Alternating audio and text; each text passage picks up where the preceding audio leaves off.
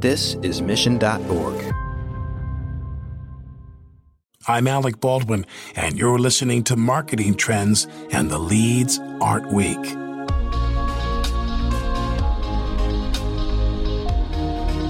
Hello, and welcome to Marketing Trends. This is producer Ben Wilson. Today's episode features an interview with Scott Holden, CMO of ThoughtSpot, a company focused on disrupting the business intelligence industry with search-driven analytics. On this episode, Scott discusses how marketers can be more data-driven, gives advice on how to use real-time insights, shares his favorite campaign, and more. It's a great episode for any marketer thinking about how they can better use data and analytics with their team. A big thank you to Scott for coming on the show. Enjoy. Marketing Trends is brought to you by Salesforce Pardot, B2B marketing automation on the world's #1 CRM. Are you ready to take your B2B marketing to new heights? With Pardot, marketers can find and nurture leads, close more deals, and maximize ROI. Learn more by visiting pardot.com/podcast or click on the link in our show notes. Here is your host, Ian Faison.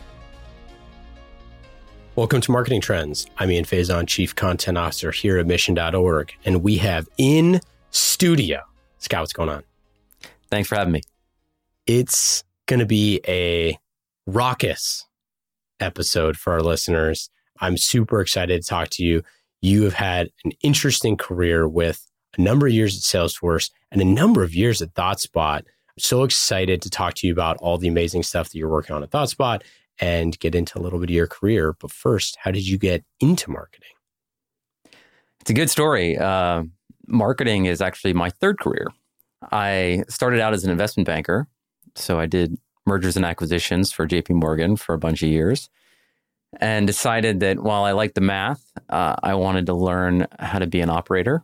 And so I went to Walmart and I worked in Walmart.com, where I was hired as an analyst to study the logistics division and eventually ended up running that group.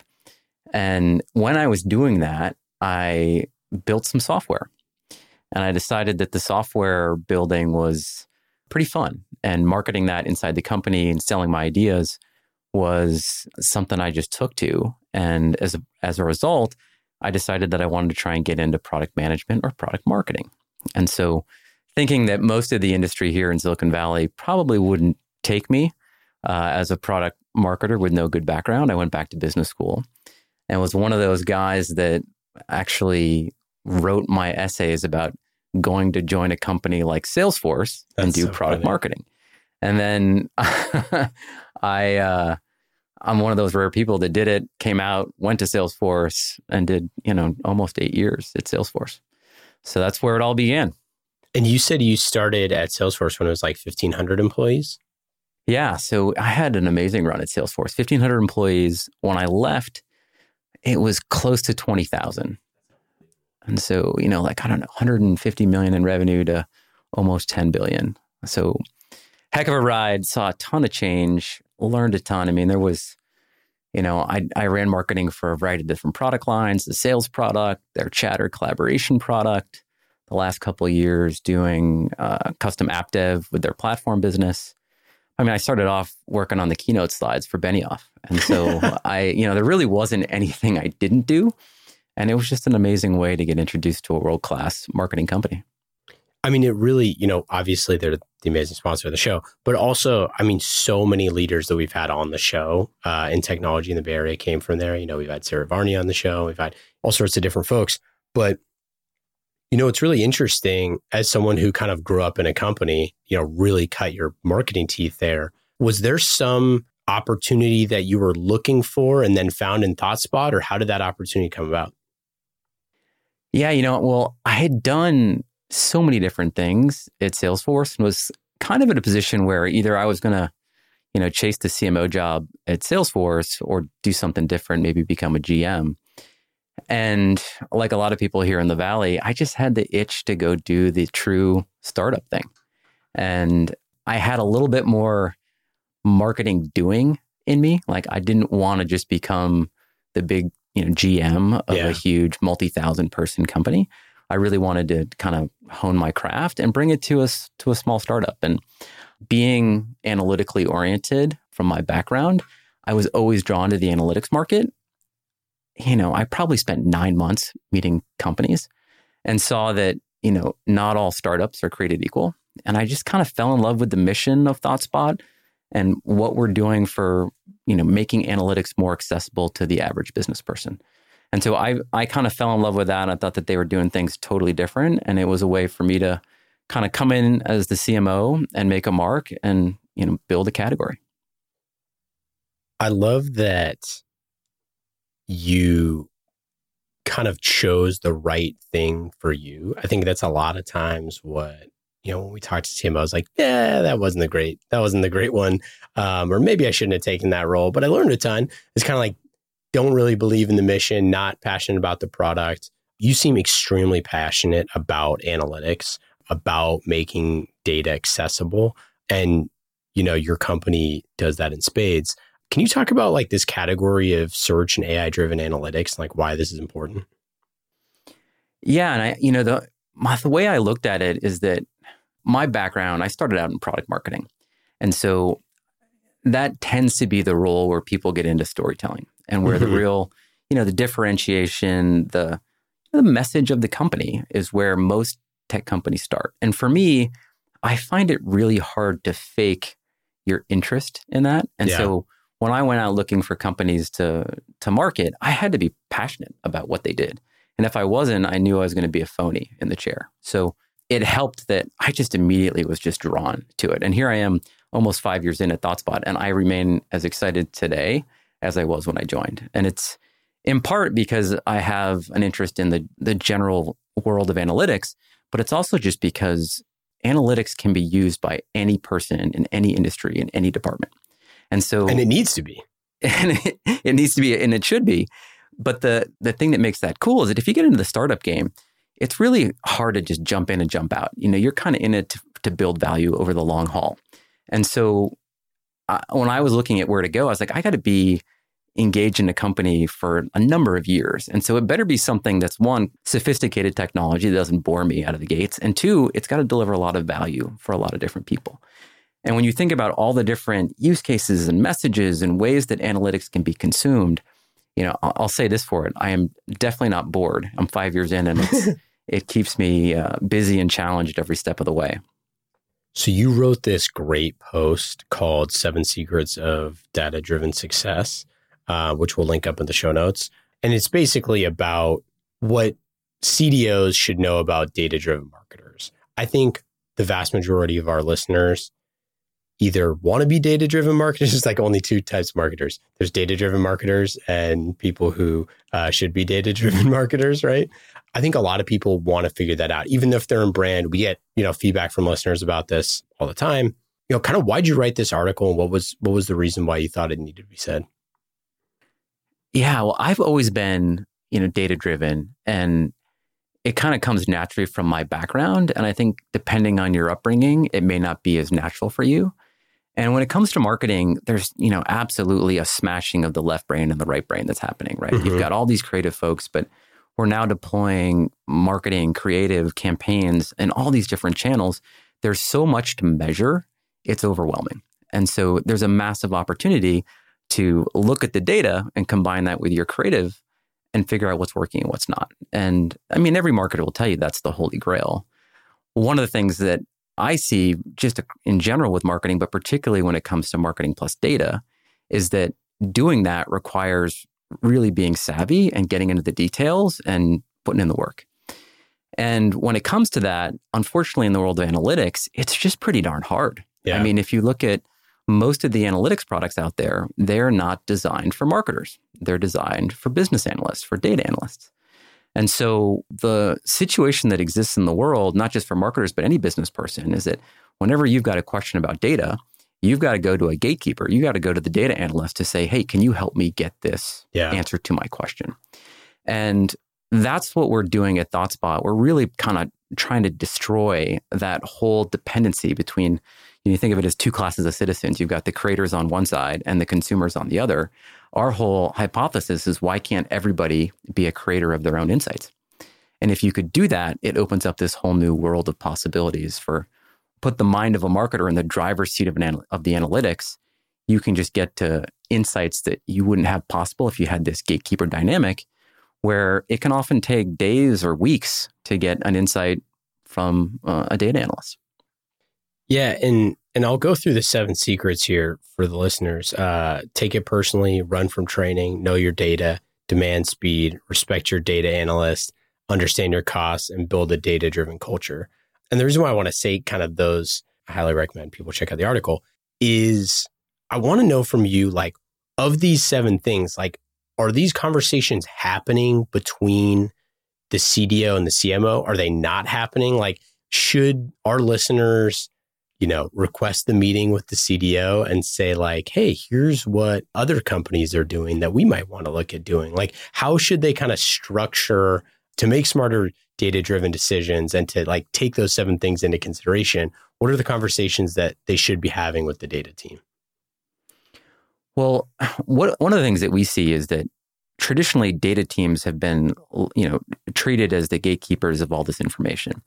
And oftentimes what that means is that you ask for a report, the next day I come along, I ask for the same thing, but slightly different. And they spend most of their time doing basically menial work where, hey, I want to add a column. I want to change this chart type from a pie chart to a bar chart. And it's not intellectually stimulating. It's not things that they want to be doing. And so our whole thesis is that we want to give the power to the business person to let them ask their own questions. And the magic that happens there, like think about what life's like with Google today. And like, I'm sure like you, like me, you go on these crazy adventures on the internet where you've got a question in your head. You go to Google, you type a couple characters, you get an answer, and you're like, oh, that's interesting. Now they know that, I'm going to ask a different question. And you kind of go down this rabbit hole of the internet, whether it's on Wikipedia or Google. And like next thing you know, you've become kind of a pseudo expert. My daughter the other day started asking me about sharks. Next thing you know, she's like, Daddy, do sharks eat orcas? And right there on my phone, I'm like, well, let's Google it. I have no idea. And so, orcas versus sharks. And next thing you know, you find out that actually some orcas do attack sharks. And if you think about Did you know also that, so not only do they eat sharks, do you know that an orca has never in recorded history eaten a human being? Really? Yes. I have not watched that documentary that painted things out to be pretty bleak, but it's crazy. Yeah, they're like, because I was like, because they do, like, they eat whales and all this sort of stuff. We got in a huge argument with my family recently about whether or not orcas are whales, and I was like, no, they're dolphins. They're from the family like Dolphinae or whatever it is. And anyways, to your point, the rabbit hole is real. But think about what that was like, before the internet. You're sitting on the couch with your kids, and like in my case, my daughter, but why don't you run upstairs to the encyclopedia, flip through an index, find a bunch of stuff? Like, you're not going to do it. And that's the world that data people are in right now. Like, if you as a marketer have a question, it's the equivalent of the analyst saying, give me a couple of days, I'm going to go run to the encyclopedia, look for an answer, come back to you. And guess what happens when you've got that dynamic? You condition people not to ask questions. Yeah, absolutely. And like, if I know it's going to take you 4 days to get back to me, I'm going to just move and get on to the next thing. And so there's this, really interesting thing that you basically, we like to call it the curiosity tax. Mm-hmm. There's this tax on being curious. Yeah. And as business people, especially marketers, we've got all this data. We know it's there, but we have a hard time accessing it. And most of the time what we see is that companies will have a dashboard of, here's how my pipeline's doing. Here's my leads. Here's my website. Great. But where the magic is, and you and I have talked about this a little bit, is that marketers are running hundreds, thousands of campaigns at a time across all these different channels, all this different creative, all these different personas. And the real insights are in the details. Like, you want to be able to say, how did that campaign in that channel do with this demographic yesterday? Yeah. And that's not going to be in the weekly summary at the category level of how your Google ad spend did. It's just not there. And so if you want to get into the details, it requires you kind of drilling in. And that's the beauty of search and, our AI platform, where you can actually, as the business person, get lost. You can go on that adventure and let your curiosity lead you to an insight that you wouldn't have normally found in the old world.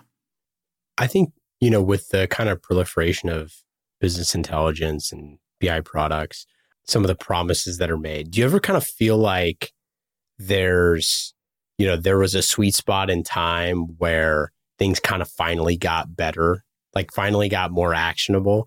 Because I I'm curious if you think that BI tools are finally at the point where I'm getting real insights, taking real impact in a place that we weren't there maybe 5 years ago. Absolutely.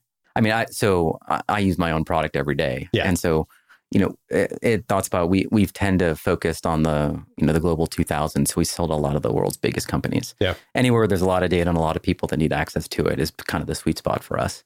And so I use it every day, and everyone on my team uses it every day. Yeah. And you start to see people that weren't normally data people coming to you saying, I know you think that campaign is good. Maybe that drove a bunch of MQLs, but I was looking down funnel and that thing's just not converting at stage 3 and stage 4, let alone close business. And that's when you're like, yes, Yeah. When I met you, that sentence would have never come out of your mouth. And now that you're using this technology, you're digging in, you're finding those insights, and you're becoming a smarter marketer as a result. And so I think the combination of both the user interface, so like simple things like search, or better yet, we have this product Spot IQ that generates the insights for you. So it uses AI to mine all your data and basically answer the questions you might not have thought to ask, but that you should have asked, and to serve that up to you. And when you combine those interfaces along with the increased compute power and processing power of in-memory computing engines, all of a sudden you take the constraint of speed, you pair it with the user interface that we all expect from our consumer lives now, and the magic happens. Do you feel like there's a point where the left-right brain meld here goes too far one way? You lose the art, you're all science. Is it possible to be too data-driven? Eric Ries famously said, author of Lean Startup, was like, if you'll split test yourself, or your A/B test yourself, with ads on the internet to, people wearing low-cut shirts and, lacking underwear. Kittens everywhere. Yeah, right. Yeah, I was talking to, sure. Puppy photos. Yeah, is it possible that kind of like we A/B test ourselves into oblivion here a little bit? Absolutely. And, we fortunately, we're a company that sells primarily to the large enterprise. And so it's a little bit different than if you're selling to the SMB market, or you're a B2C company where, every little micro thing gets measured, and where there's a temptation to A/B test and to just follow the breadcrumbs of like what's testing well. I think that's really a slippery slope, because I think the most important thing that matters today is the story and the narrative and the mission of the companies that we're all behind. And if that gets lost because you're moving pixels around, or because some A/B test says people want to see kittens, or, some message that is obscure, like lots of times the things that you think are going to do well don't do well. And it's okay making those tweaks as long as you're not losing the clarity and the cohesion of the story that you're trying to tell. So what's an example of, like one of your customers or somebody like that kind of figured out some insights that they wouldn't normally have had? Well, the big thing that we're seeing across the board is that in the past, people have had to look at summaries. So most companies, if you talk to any executive, it's like, every Monday morning I get my email of my dashboard, or I log in, I have this kind of ritual of like looking at the data once a week. And occasionally, if I don't see something or a question comes up, I begin this painful process of going to the analyst to get something custom built. And so most of our customers, the real value that they're seeing is that they're getting a level of granular insights in a way that they've never gotten. So we work with Walmart. And so they're one of the biggest retailers in the world. And they've got thousands of SKUs all over the world. And they want to understand not just how did that store do, or how did this region do, or how did one product do. They want to understand how is that product in that store doing with this demographic at this time. Yeah. And to get to that insight, like the summaries just don't cut it. And what you might look for as a merchant today may be totally different than what I'm looking at. And they want to be able to power this so that they can do their inventory planning and they can do their markdowns at the shelf level. Yep. Like, this product is flying off the shelves here, but it's not flying off the shelves over here. And if you don't have that ability to drill into the details, both through the user experience that matters or through the compute power, the ugly truth of the BI world is that these products have historically been ridiculously slow. Yeah. And, it's kind of a dirty secret because people don't know it can be any better. They're used to like trying to change a filter on a dashboard and waiting 15 seconds. Like if you waited 15 seconds for an answer at Google, like you would not be using it. Yeah. And yet we've been conditioned to do that in, our BI lives, analytics lives. And so what you see is that's one thing, as well as if you want to do something custom, oftentimes I've worked with customers that like I will come in the morning, run a query at breakfast and come back at lunch to see if it's finished. And that waiting game just kills your flow. And as a marketer, if you're trying to figure something out, like if you don't get the answer quickly, like you're off to the next campaign, you're off to the next meeting. We're doing a million things a minute. And so that kind of gate becomes a huge inhibitor. Well, and I want to talk about this impact on real-time insights, right? Like that's part of this. So, like when we had Tom Buda from Signal FX, they do real-time monitoring. He's talking about if you do a flash, like Foot Locker, whoever it is, does a flash sale and it's 5 minutes and you sell, 70,000 shoes in 5 minutes, for example, I'm making this up. Like you don't have time to know those things, right? Like you can't say like, I'll show me my dashboard next week, right? So this idea of being real time for the marketer to know, like, I don't need to know how we're doing next week. Like I need to know right now what's happening. And then conversely, if things are not going great, I need to in real time reach back out to our customers or our prospects or whatever and give them feedback immediately, like with marketing automation or whatever it is. Like those are the type of insights where you can actually take action rather than just kind of like sit on your hands. I mean, we work with a number of big media companies, and in media, like one of our customers is, they make movies and TV shows. Yeah. And they do it online, and they want to know what shows have led to the most repeat traction, that are the best preventers of churn. And they want to know that like down to the minute, like how did the episode do last night with this demographic? What has that led to? And they're looking at cohorts, like how long have people lasted if they came in at, they began their history with us with this show or with this show, with this demographic. I mean, the combinations are endless. And if you don't have a product that lets people explore and experiment freely, then you're going to leave a lot of value on the table. And so whether it's, media companies, we've got telecom companies trying to analyze cell phone plans and, how people are, churn and subscription renewal rates. We've got financial companies looking at how to understand how cross-sell and upsell, and they're getting down to those very specific details of this demographic in this branch doing this thing. And historically, like that hasn't been possible.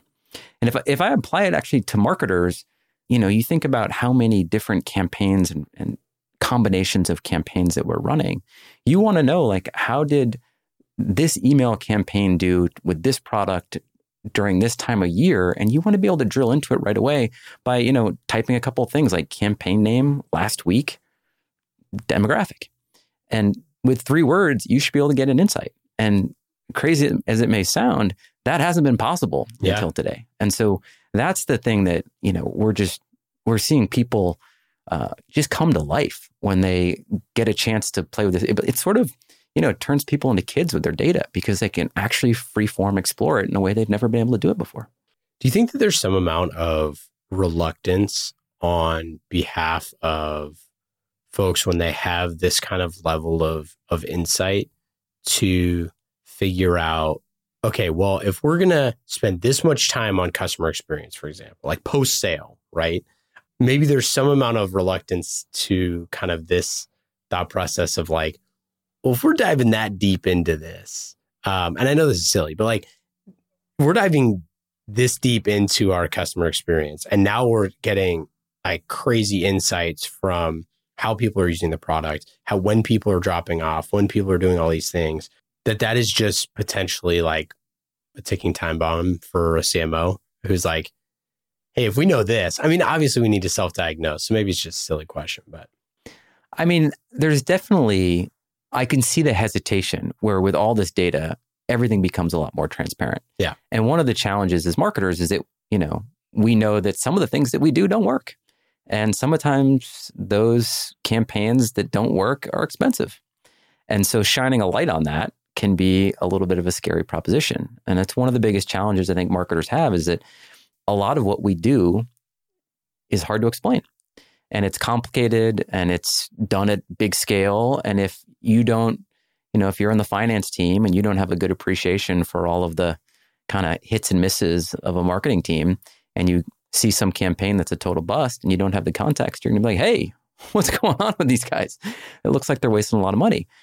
Yeah. And so I think that's a risk, but I think that's the new world that we live in where, whether it's kind of how we do our jobs or how we lead, you have to get comfortable being more transparent. You have to put the numbers out there, and it's better off to kind of start talking about it early rather than, hide it and wait for the big bang to come later on. Switching gears towards some of those campaigns we were talking about, do you have a favorite campaign or a couple favorite campaigns that you've done in your career that were really like B2B smash hits? Well, I'll give a couple of examples. Some of the best campaigns that I've done have been competitive campaigns, and they're always fun. And I've got one good example from my Salesforce days and a similar example from my time here at ThoughtSpot. But when you kind of go after a bigger, more established competitor, you have the right as an upstart to poke the bear a little bit. Sure. And, there's a famous story at Salesforce about, us going after Oracle and, kind of getting kicked out of OpenWorld. But one of the things we did actually was... Lauren told that story. Lauren and Nate, we had them on, gosh, that was like 50 episodes ago. They told the like boycotting OpenWorld story. So funny. Like, and that it just gets a lot of press, particularly if you're kind of punching above your weight. So one of the things that we did was we just launched a campaign. This is, years ago now. This was probably a decade ago against Microsoft. And it was above board. It was polite, but it was, why Salesforce is better. Yeah. And we went through this whole argument and this value prop, and it was one of my favorites in that, one, it was really helpful from a sales enablement perspective. It was really effective. But you're winning when you get the cease and desist letter from the bigger company. No way. Telling you to knock it off. And that happened both at Salesforce and then happened at ThoughtSpot recently, where we were doing a similar thing where we were going after a bigger competitor and being provocative with our messaging. And oftentimes they don't like to be poked that way. And it kind of, when you get the note from the lawyers, on the one hand, you might get nervous. On the other hand, it's kind of time for high fives because it means you've actually made a mark and that you're kind of making a dent in the market. So those have been a couple of good campaigns on that front. And then the other example that I'll probably give is, I'll give an example of an early campaign I ran at ThoughtSpot, which is in the early days, we did something that at Salesforce and kind of I would have cringed at. But as a startup, you have to try creative things. And we decided to give away a free set of Bose headphones if you were willing to take a demo with us. And we restricted it to senior VPs of BI or CDOs. And so we tried to kind of target it. And the interesting thing about that campaign is that it feels cheap. It feels like you're buying leads, or it feels like you're buying interest. And a lot of the salespeople... Which is silly that by the way, to be fair, it's silly that we would even feel that way, as if we're not buying leads.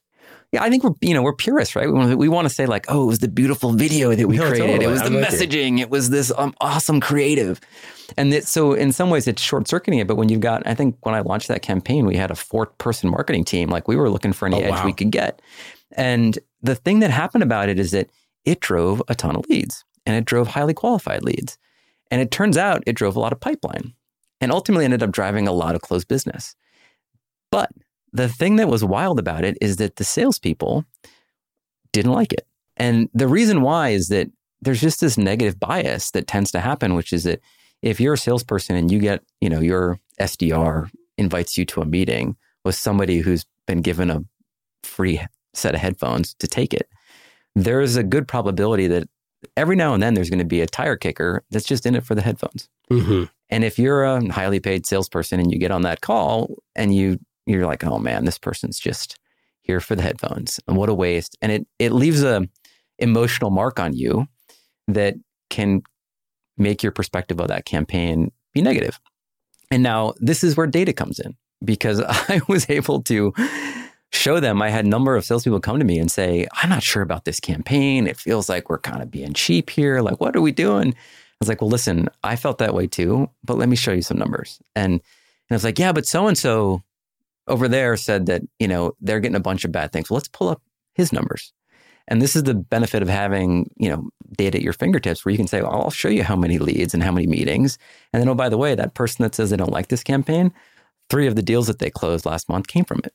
And so having that data at your fingertips is a good way to kind of counterbalance, those emotional feelings that we tend to have, which tend to trump data. And that's just what I think the beauty of where, marketing, particularly marketing analytics, is starting to kind of be a voice of reason in those conversations.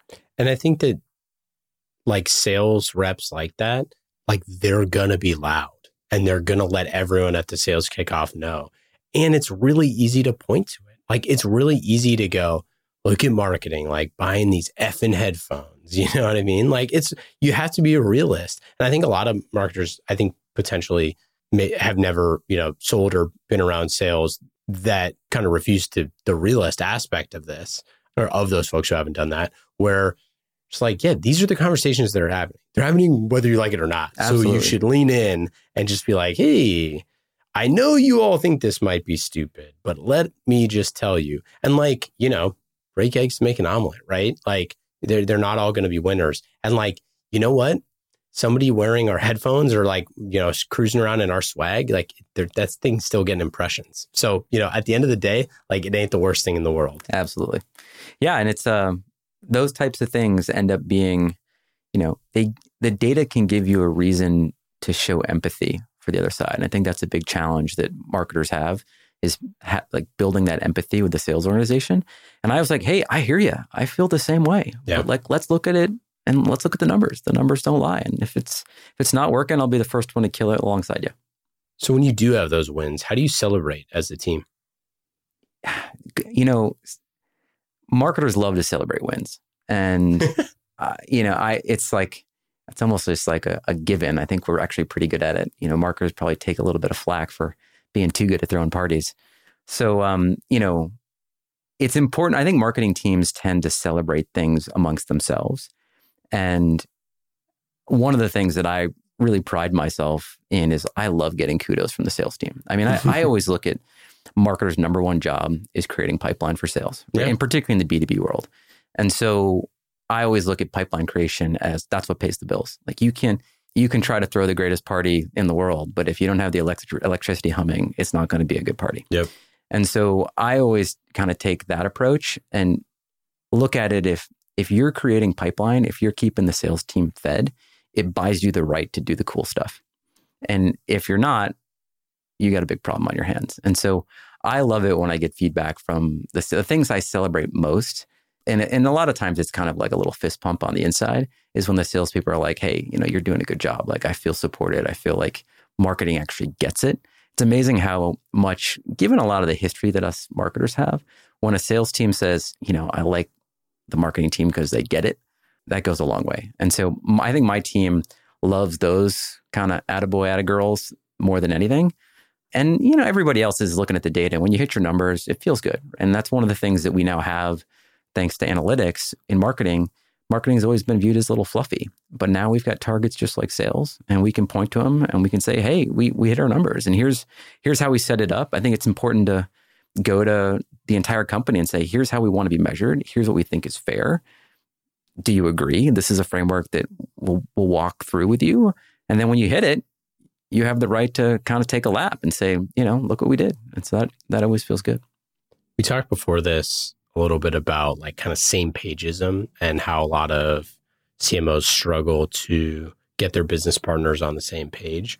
What do you think are some best practices around kind of putting your arms around those folks, whether it's your sales leader, whether it's your CEO, whether it's your board, that can kind of really move the needle and like get you the credibility? I mean, fortunately, I think marketers are good at this, or they should be good at this, which is explaining things. I mean, I think at the end of the day, we're always trying to educate people. The best kind of marketing is when people don't feel like they're being sold to; they feel like they're being educated. And when it comes to salespeople, when it comes to the CEO, it's really important to break it down. I think people are overwhelmed and confused by how complex marketing's become. Yeah. And so I really look at it is my job to try and break it down in simple terms and explain to people how to measure me and how to measure my team. And so if you do that the right way, then I think it makes your relationship, whether it's with your head of sales, whether it's your head of finance or with your CEO, a lot smoother than if they don't know. Because, it's just human nature. In the absence of a framework or in the absence of information or communication, people just assume you're not doing your job. You've done a great job creating a category, over the years that you've been there. Are there any tidbits or best practices that you've kind of seen about doing this? Yeah. And it's something, one of the things that I've had to fight that I think is a temptation for most marketers is changing the message. And if you're creating a category, you have to be consistent. Yep. And, good messaging, good positioning is about clarity. It's about consistency and about fidelity of message. And there's a temptation to ride the hot new thing. Like, oh, there's some new trend. Like, let's just start marketing that. And I can't tell you the number of times where I go to a company's website and I see that their homepage is some new campaign, some new angle they're trying to take. And I don't know what they're doing. Yeah. I don't know what the product does. I don't know the core value prop. And so one of the things that I've been really adamant about is that, over the last 4.5 years at ThoughtSpot, if you went to our homepage, you're going to see the same message, which is search and AI-driven analytics. And I've been, we augment that in a lot of different ways with different benefit-based persona campaigns. But the core value prop of the company, we have not been afraid to just say, this is who we are. And now, fortunately, as we've created this category and other larger companies have started to copy us and introduce Me Too products, we've created this mantle and people know us for it. And when other companies, bigger players now start saying, oh, don't worry, we do that too, or here's this new thing that we've got, it just adds to our mission because they're validating what we've been saying for the last, almost 5 years. So that's been something that I think is a little counterintuitive. I think people have this tendency to want to see something fresh. There's plenty of opportunities to do, fresh messaging in different ad channels. But for your core message, don't be afraid to lean into that and keep that constant. Is there any techniques that you've seen to shepherd senior leaders away from kind of the shiny new object messaging or things like that? Well, it's interesting. We had, we just went through a positioning exercise at ThoughtSpot, and I've been pretty confident in our message, all along. I like to think I know what I'm doing. But we had we just got an amazing new CEO who joined us, and he came from a totally different industry, visionary, phenomenal leader. Oh, that's a perfect example because you're talking about you're hitting the tear button on the organization in terms of just hey, new person in, let's take a look. Yeah, and we had our search and AI-driven analytics message, our category. And he was like, is this it? Is this really it? Is this the message that we should? I don't know. I don't know you. I'm I want to trust you. You seem like a great guy, but how do I know? Yeah. And I kind of looked at it and my first thought was yeah, trust me, man. I know what I'm doing. Yeah. And then, he was like, should we be working with a messaging company? And I thought about it for a second and they were expensive. I was like, I'm not really sure it's going to change anything.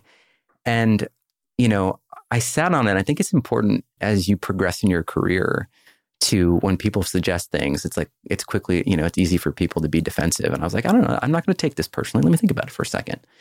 And I ultimately came to the decision to do it. And I was like, let's bring them in. And the beauty of it is I sort of looked at it like paying the trainer.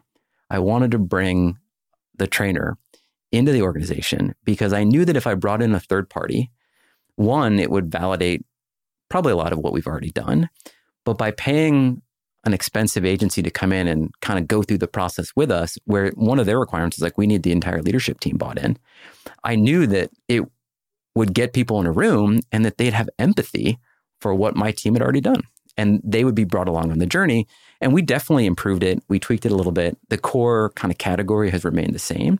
But we saw a lot of value. But the biggest value is that everybody, and it was a multi-month process. Yeah. Everybody left that process feeling great about the message. Yep. And feeling great about kind of how our marketing team went through it, how we embellished it. Everybody had their voice heard. And so now, instead of having people say, have someone say, what do you guys do? And why is that? And run the risk of someone saying, I don't know, that's just something the marketing team came up with. Totally. They now are like, no, that's our message. I'm like, it's absolutely it. And I'm bought in and I'm going to back it up. And that's just huge across the company for both, the fidelity of the message internally, but like the rest of the market feels that when everybody's committed to it. Yeah, I think that's so fascinating. And it also gives you that, one source of truth that, maybe you bring in maybe you promote someone to the, some CXO position or they come in from outside of the company, and down the line. Hey, like if you're wondering why our messaging is the way it is, check out this gigantic thing that we did that all these leaders bought in on that like, you can check it out. Yeah, it's hard. I mean, a lot of the C-suite doesn't have a good appreciation for marketing. They've often, they haven't done it. It feels complicated. There's a lot of moving parts. If you have an opportunity to bring them along and like teach them how to have empathy for what you do, take it all day long. It's a huge win. All right, let's get into lightning round. These questions are fast and easy, just like marketing automation with Pardot. You can go to pardot.com/podcast to learn more about B2B marketing automation on the world's #1 CRM. We love Salesforce. We love Pardot. You love Salesforce. You were there forever. So everyone should check it out. These questions are lightning fast. Scott, are you ready? I am ready. Number 1. You know these because you've listened to the show, but so I got to mix it up. Number 1, what app are you using on your phone that's the most fun? I'm using probably all the ones that everybody uses, but I will cop to one app that I use an embarrassing amount, which is Redfin. And so it's a great app. I'm with you. It's a killer app. And I bought a house, I don't know, probably 6, 7 years ago. And I used it to shop and buy my home. And what shocks me is that I'm still shopping for homes, even though I'm not shopping for homes. Totally. And I'm so addictive. It's sort of like, I don't know, Lifestyles of the Rich and Famous. I'm just perusing how other people live. And I don't know if it makes me feel like I'm more connected to the city I live in San Francisco. But I love it. And I find just perusing through new homes in the market is something fun.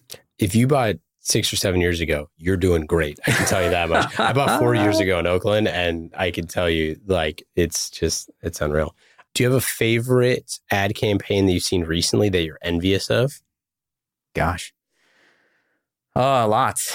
Well, first of all, given that our enterprise focus, I'm envious of any company that's doing billboard ads because that doesn't really make sense for our business yet. And it's so fun. And so anytime I see something up on the 101, I'm like, gosh, I wish we could do that. I know. But aside from that, that the ad that I saw recently, I love humor. Yeah. And in enterprise software, it's a hard thing to do. And so that's always the thing that I would love to bring more of into the world of B2B marketing. But I just saw one of these aviation gin ads on YouTube. So Ryan Reynolds of Deadpool fame just bought a gin company. I don't know if he's... Oh, I have seen If he's buddies with George Clooney and his tequila company. Yeah. But it is hilarious. And, I don't know... It's funny. I don't know if Deadpool is Ryan Reynolds or Ryan Reynolds Deadpool at this point, but he's just got an amazing persona that he sort of brings into these ads. And he goes off on these tangents about the freshness of the juniper berries and the people who pick them with tweezers out of the fields with love. And, it's a hoot. And he's got a few of these now. And every time they come out, I crack up, and it's inspiring. I want to see if we can bring some of that love into the B2B space. Hey, you should check out Dialpad's ads that we just had Keith Messick on, and their CMO, and their stuff. He's hilarious. Keith is hilarious. Dialpad stuff is freaking hilarious. They have some like super funny stuff. What about one thing you wish you had known when you first became CMO? I think a lot of the things that I've learned, I suspected and have played out in spades. And so, and even more so than I thought. I mean, one of the things is the leadership's lonely. Yeah. I think that's one of the things that is, as you're rising up to your career, you've got this just natural peer group, whether it's at Salesforce, I had all these, brothers and sisters who ran different product lines, and they were just an amazing group of people to bounce ideas off of. And also like look to for inspiration and ideas and benchmark yourself for how you're doing. And you get to the C-suite as the head of marketing and you look around and like, there's nobody there. And there's not a lot of empathy for what you do because a lot of them have never done it. And so I knew that, but I hadn't experienced it quite to that degree. And so, making sure that you stay in touch with those friends of yours. The Salesforce Mafia now is crazy strong. So I don't really have that challenge. I do have the challenge of making time. And so I'd encourage people to like think about that. Make sure that, you keep those networks there for yourself, because when you take on the CMO seat, you're going to need that support because it's not always there inside the four walls of your company. What about favorite book or podcast that you've read or listened to recently? Ooh, gosh. I'll give you a couple. On the learning side, I just read the book Why We Sleep. And we did Sleep Week at the Mission. We did a whole weekend for Mission Daily about sleep. It's freaking fascinating. It's I don't read fiction generally, and so I read a lot of nonfiction stuff. And it's funny, as we've all heard, like, hey, you need to get 7 to 9 hours of sleep a night. And as a data person, the beauty of that book is that it just gives you study after study after study about why sleep is so important. And for whatever reason, that book just drove it home for me. And so it's probably, I used to be like, I can get by with 6 hours of sleep, no problem. And so it's probably added 30 to 45 minutes of sleep to my regimen that I wasn't getting before. And especially if you're trying to do creative work. Yes. I find it makes a huge difference. And so that's been a game changer, literally, for me. So I highly recommend that book. Yeah, I do like minimum 8 hours, because it's like, I want to be, when I am awake, I want to be engaged, and I don't want to be, super tired from 1 p.m. to 4 p.m. every day or whatever. Exactly. Yeah. And I feel like it's a gift. I've now told all of my closest friends about that, and they are coming back to me and saying, oh my God, thank you. Like a lot of stubborn, hard charging executives don't want to admit it. And they're like, no, I can get by. Like I'm different. I'm tough. And they're like, holy cow, that book changed my mind. It's totally true. Last night, I was up until 4:30 a.m. because I was on kind of like a creative thing, because we're working on some really cool podcasts coming up. And it's like you fall into the trap every single time of thinking, like, I got to go to bed because I got to wake up, early. Once you get out of the trap of like, unless you have meetings or something like that, I can sleep in until noon tomorrow. I'm an executive at a company. I can do what I want. Therefore, why do I need to do that? If I'm jamming, I'm jamming. And we have a very purposeful, creative workflow because we're a media company, but you have to inspiration, strikes. You don't have, and I know there's a million other things that go on, but it's just more of the mindset of am I doing this thing because I'm supposed to, because someone made up a rule that, whatever. So it turns out there's a lot of science behind that. So check it out. Favorite one-day getaway in the Bay Area? I mean, I love Napa, Sonoma, Napa, anywhere up there where it's warm, escape the fog, hanging out by a pool. It's a little bit of your favorite wine. Does it for me. What question do you never get asked that you wish you were asked more often? I wasn't paying attention enough on these lightning rounds. I think the thing that's on my mind a lot these days is how to lead. And, I know there's a lot of kind of research coming out, but there's a real changing of the way people lead teams now. It used to be very command and control. Yeah. I think that just totally changed. And I wish people were asking and talking more about how to do that, because I think it's an art, and it's been described as sort of servant leadership. Yeah. And there's a real movement afoot that I don't think is intuitive and hasn't been taught to a large degree. And so that's something that I wish there was more conversation around that and more education around that. And I think it's so powerful. And so I wish there was just more of a dialogue and questions being asked around that and how to get better at it. Part of the reason I was up until 4:30 last night is because I was retooling my leadership philosophy. And I promised myself 4 years, pretty much when we started the mission, I was you are going to have your leadership philosophy on your LinkedIn so that anyone who wants to work at the company can just go check it out. And I've haven't done that, of course, sitting on a Google Doc because, in creative world, you're always scared to publish everything. But yeah, no, it's one of those things like if you're an executive at a company, like you should have a leadership philosophy that is published publicly. Like, why would you not? And it's like one of those common sense things that like, I don't know why we don't just hold each other accountable and just be like, just do it. But it's like, for some reason that's scary and it's weird. Yeah. And it's changing a lot. And I think if you're not on the bleeding edge of kind of what's fresh in this new movement around humility, then you're going to not attract the top talent going forward. And so that's a thing I spend a lot of time thinking about and a lot of time wrestling with, because there aren't a lot of playbooks built around it, and it's not always intuitive. But I think if done right, it's super powerful. Scott, this has been awesome. Thanks so much for hanging out. Everyone should check out ThoughtSpot.com. Request a demo if you're curious. Talk to your CDO.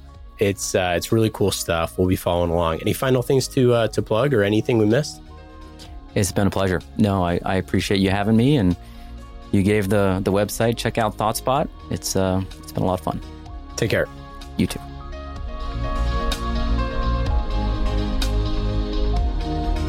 Thanks for listening to this episode of Marketing Trends. Marketing Trends is brought to you by Salesforce Pardot. World-class B2B marketers use Pardot to generate and nurture leads, close more deals, and maximize ROI at every stage of the sales cycle.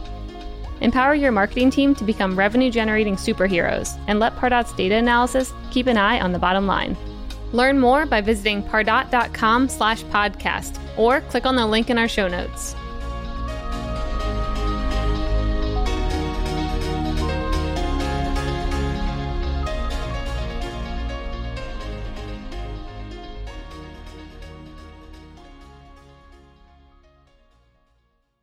You have 8 seconds to make a connection or risk a click away onto the next topic. The difference lies in your ability to deliver relevant experiences to your audience across devices and across channels.